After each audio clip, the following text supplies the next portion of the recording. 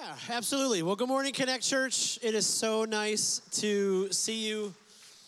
So inspired. I have known your pastor, Dave, for a bunch of years now, and he just continues to inspire me and continue to just challenge people in the kingdom, and it's just awesome. Well, my name is Jason Raitz. I am very honored to be with you today as we dive into God's Word. And I just want to start with a question. Here's the question. How do we deal with the onslaught of hate that just seems to be poured out all around us all the time? I don't know if you've ever thought about that. Maybe you've been online and you've just seen the hate. Maybe you've been in the line at a grocery store and you've seen the hate. You've felt the hate. You've heard the hate. Maybe you've been at a sports game or wherever you are. But it's just fascinating that in 2022, it feels like the onslaught of hate, the lack of respect, the lack of dignity, I mean, even the lack of niceness is just going. I mean, it's not a new thing. I can remember back to my freshman year in high school, and we started the freshman year. I did not do what you call good when it came to, academics. I don't even know if that's the right way to say that, but math, English, science, history, not really in my sweet spot. Band. I was a band aide one semester. I soared in that class. That was amazing. But I just didn't do good. But freshman year, my English teacher's name was Mrs. Stressman. Still stresses me out. Wonderful teacher, wonderful person. But very first day, she assigns us this long paper. And those of us who are under 30 in the room, I'm probably going to shock you. But I couldn't type it out on a computer in my house because we weren't NASA. I mean, it seemed like only NASA had computers in their houses during those days. And so I had to hand write it with a pen in this crazy language called cursive. Things that I don't even use cursive anymore. Only my mom, I think, uses cursive. She'll write out, and I'm like, wow, that's crazy. And so my hand was sore, and we started the school year. I begged my parents, mom and dad, here's my school supply list, but there's one thing that I need desperately bad, and everybody's getting it, and mom and dad, please, and it was something called a trapper keeper. Now, those of you who don't know what this was a 3-ring binder, okay? But it had this flap on the end, and it was it flapped, and there is Velcro that was literally created by NASA, and it could hold everything in. And on the cover of your Trapper Keeper, you could get cool things like kitties playing in a field. You could get, a unicorn over a rainbow waterfall. You could get the Millennium Falcon. It was amazing. But my parents, it was a little tight. Could not get the Trapper Keeper, so I just had the old 3-ring binder. Finished the paper. I couldn't even staple it. I put it in my binder, and I'm walking down the hallway, and I see Mrs. Stressman's class. It's at the end of the hallway. And you ever have those moments where you just sense evil? Evil is coming. And evil in my 9th grade year came in the form of a 7'1" tall freshman by the name of Rich. I won't give you his last name, Rich Mobley. Not that I've looked him up on Facebook. But he was the only freshman kid with a Tom Selleck mustache. I mean, big and full, and it was just like a gerbil underneath his lip or his nose. It was huge. And he always had a couple buttons undone, and he smelled like Old Spice. There's no way he was a freshman. He was 22 in a freshman class. But I was walking to the hallway, and I was 4'6" freshman year of high school. Those of you who feel bad about yourselves, I just made you feel so much better about yourself. And I'm ducking and weaving through the hallway. I'm trying to get there, and the evil came behind me.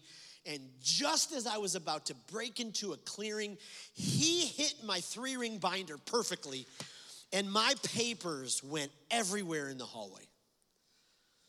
And I, the whole hallway for a second paused, and then they just kept going. And some kids would, push my papers down the hallway. You've probably been in those moments where you've experienced the onslaught of hate. Maybe the reverse, you've actually done the onslaught of hate. Maybe you've been in the position where you just watched it and laughed.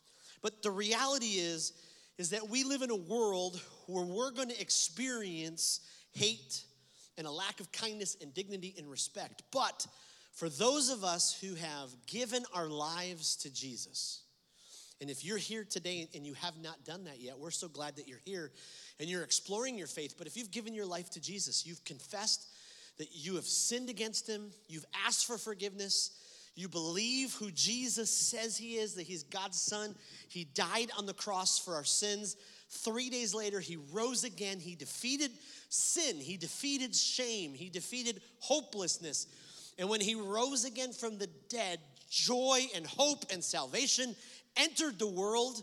And when you've given your life over to him and then you took the obedient step of baptism, publicly proclaiming that I'm a Christ follower, well, now you and I have this great purpose, and God gives us this opportunity for us to combat the onslaught of hate and the onslaught of people mistreating each other. And so we get to do that. Actually, in the book of 1 John, chapter 3, verse 11, it says this, and it's really simple. For this is the message you have heard from the beginning. We should love one another. We should love one another. So my challenge and encouragement to you today, I hope you walk away with this. I hope it kind of interrupts your lunch as you guys talk about what you learned about at church. But I hope that each of us, we will take the challenge to choose love every time, every opportunity. Choose love every time, every opportunity. And it's, if we're going to choose love, we got to follow a roadmap. It's not just, we just don't go, oh, I'm going to love you. Oh, I'm going to love you. No, we actually have a great roadmap. The Apostle Paul, in the New Testament, wrote this book called 1 Corinthians. And in it, in chapter 13, he gives us this incredible roadmap on how we can choose love. And how we can choose love. And so we want to just walk through those kind of verse by verse by verse. 1 Corinthians 13, it's going to be on the screen. If you follow along on your phone, if you have the Bible on there, or you brought your Bible, follow along. But we're going to go through each verse, and we're going to learn how we can choose love every time, every opportunity. The first verse, it says this. And now I will show you the most excellent way. If I speak in the tongues of men and of angels, but have not love, I am only a resounding gong or a clanging cymbal. Some call this chapter the hymn of love. Some say it's a definition. This is like what Jesus Christ looks like himself. Now, the reality is Paul, the guy who's writing this, is writing to the Corinthian church. And the Corinthian church live in this town called Corinth. And the Corinthian church the people who live in Corinth love intelligence. They love intellectual people. They love philosophy. They would sit around and go, is God so big? He could make a rock that even God can't move. Like just really deep stuff. And so he comes at them right from the beginning with kind of speaking right to where they're at. He's talking about eloquence and things of intelligence. And so Paul uses this thing called hyperbole, which hyperbole is this exaggeration. And he says, listen, even if you know all the earthly languages, you can speak them all. Even if you know the angelic languages, you can speak them all. But if you don't have love, it's worthless. It's worthless. Does not matter if you kill it listening to Rosetta Stone, and then you can quote back the phrases in Spanish or French or German or English or whatever it is. Does not matter. But if you don't have love, it just is not as powerful. And then he says, the reality is that love is not like a resounding gong or a clanging cymbal. I majored in music. I went to college in 1993. I went to this little school called Eastern Michigan University. I played the trumpet. Now, if you know anything about bands, you know that the trumpet is the best instrument in the world. The flutes, they're so nice. The clarinets, the saxophones, kind of cool, but the trumpets, like the brass in a marching band is where it's at until the cymbal players come out. And so we'd be playing, ba ba ba da ba ba da ba ba ba, and then the cymbal player, he'd start to shake the cymbals, and you could hear them start to go, and then we'd play, ba ba ba da ba ba da ba ba ba, and then the cymbal players would just smash, And they're shaking the cymbals, and everyone's oohing and awing, and look at how gorgeous the cymbals are. And then guess what happened? It would fade away. And then the trumpets would come back and carry the melody and carry the band like we always have. But the cymbals, though, Paul is saying, the cymbals, love is not like a cymbal. Love is not big and brilliant and bright, and then it just fades away. That's not love. That's not love.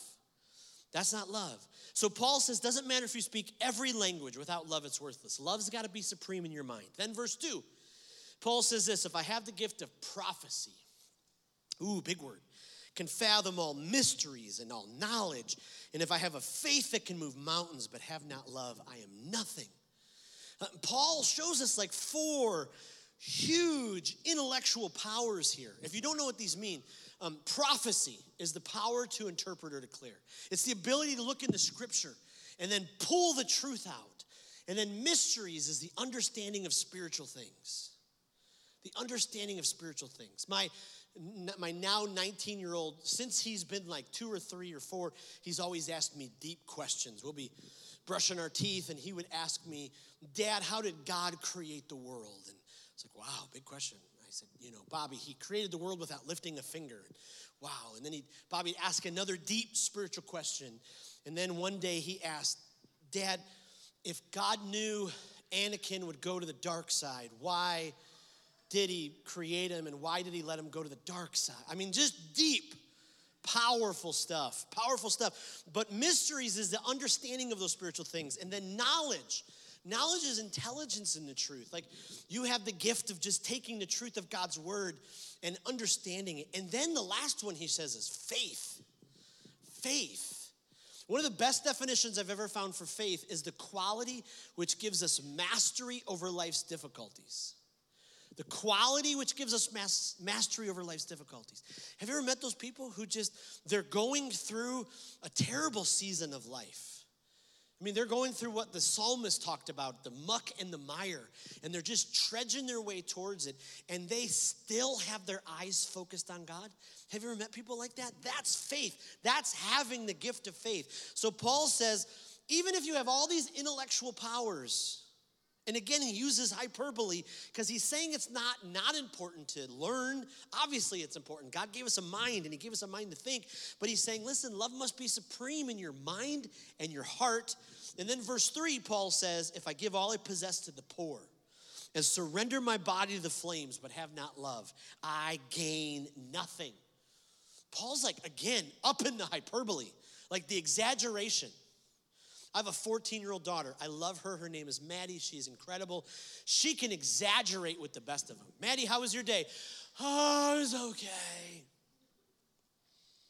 I mean, just incredible. My 8-year-old son, he can exaggerate with the best of them. I'm so starving. Maybe you know someone who can exaggerate. Paul here, like, he brings out the hyperbole. He says, if I give everything I own to the poor, and then I surrender my body to the flames. Seems a bit much, Paul. Like, this is not like walking across the coals in like a work retreat where you're doing like trust exercises. Paul is saying even self-sacrifice can be self-centered. Even self-sacrifice can be self-centered. Have you ever met the people who like donate to a charity? Most grocery stores do that now. I don't know if yours does here. You get done into paying. They're like, hey, do you want to donate $1 to wherever? And it's great. You can do those kind of things and be generous. And then there's sometimes people are like, yep, I just donated $1. Don't give too many likes, but give me a couple likes. Like, he's saying even self-sacrifice. And then he's saying even the ultimate sacrifice is worthless without love, because love gives without boasting. Love is silent. And so he's saying love must be supreme in our hearts and our minds and our wills. I love history. I love history. I don't know if you love history. I love the history of baseball, and I love the history of Hootie and the Blowfish. I am the greatest Hootie and the Blowfish fan that has ever existed. Some of you under 35, you've never heard of Hootie. But later, I'll tell you about the joy of Only Want to Be With You, and you will be having a great day. But I love history because I love looking into the past to learn what the future could look like. And in 1962, the Supreme Court said the history of men is inseparable from the history of religion. So I want to look back to the history of the early church for a second, because those of us who are a part of this church home, we stand on the shoulders of Christians who have been a part of the local church since Jesus Christ ascended into heaven. And so in AD 64, there's this giant empire in the world called Rome, and they were the it empire. They controlled everything. They were taking over everything. Everywhere they went, they just took it with force. And the emperor of Rome in AD 64 was this guy by the name of Nero, and he was a scumbag. Like, absolutely horrible. He hates Christians. He persecutes them. He does horrendous things to Christians. I don't want to offend anybody, but like, if somebody doesn't comment, or if somebody doesn't send us a card, or if somebody cuts us off, that's not persecution.